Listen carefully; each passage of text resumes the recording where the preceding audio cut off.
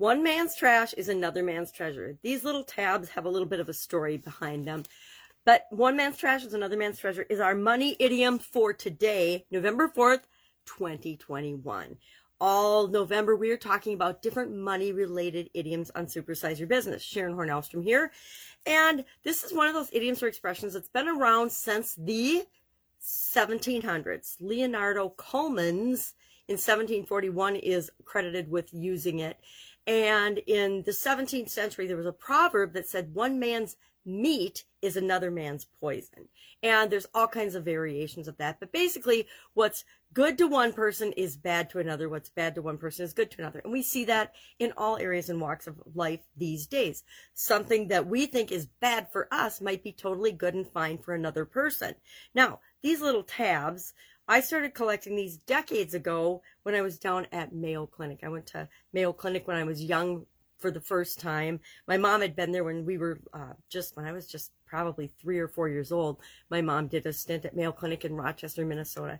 And down there they have the Ronald McDonald House, where they actually used to, and I don't know how much of it's funded anymore, but the majority of that Ronald McDonald House, which was a place where children who had illnesses and were down at Mayo being treated were allowed to stay with their families. And it was funded by these little tabs from cans, because cans, it turns out, when you recycle them, there's as much aluminum available and recoverable in the little tabs as there is in the entire rest of the can by the time you dye out the colors and take the colors and everything out. So the people that funded the Ronald McDonald, it was known as the Ronald McDonald House, McDonald's started collecting these tabs, and they'd have depositories where you could collect these tabs. And to this day, my dad, we passed away almost 7 years ago now, but he got me and several of us collecting these. And so there's always a jar of these and a baggie of them being collected at my house to donate to the Ronald McDonald House. It's kind of like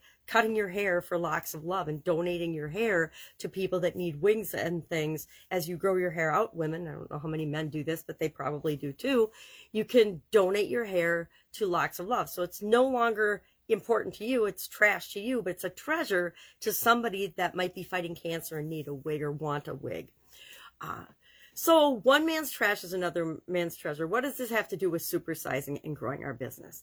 Well, to me, it reminds me that what I have to offer isn't for everyone. It's only for those unique, special people that I am here to serve. Just like your business isn't for everyone, it's for a unique and special group of people that you are here to provide value to. So our purpose is to find those people and serve those people to the best of our ability, not try to serve absolutely everyone on the planet. Because some people are going to love what we have to offer. Other people are going to think it's trash and it's worthless and that it's not valuable. So we're looking for the people that find value in what it is that we have to offer. Love to know your take on this particular proverb and idiom, one man's trash is another man's treasure. Is there something you collect? Obviously, I collect all kinds of things that a lot of people would think are not treasures, but they're treasures to me. Everything I collect has some meaning to me. Each item has its own story behind it. Otherwise, I wouldn't keep it. Unlike the tabs, which I collect to give away, everything I keep around me has some meaning and story behind it. So that's our idiom, our expression for today, our money-related idiom, one man's trash is another man's treasure.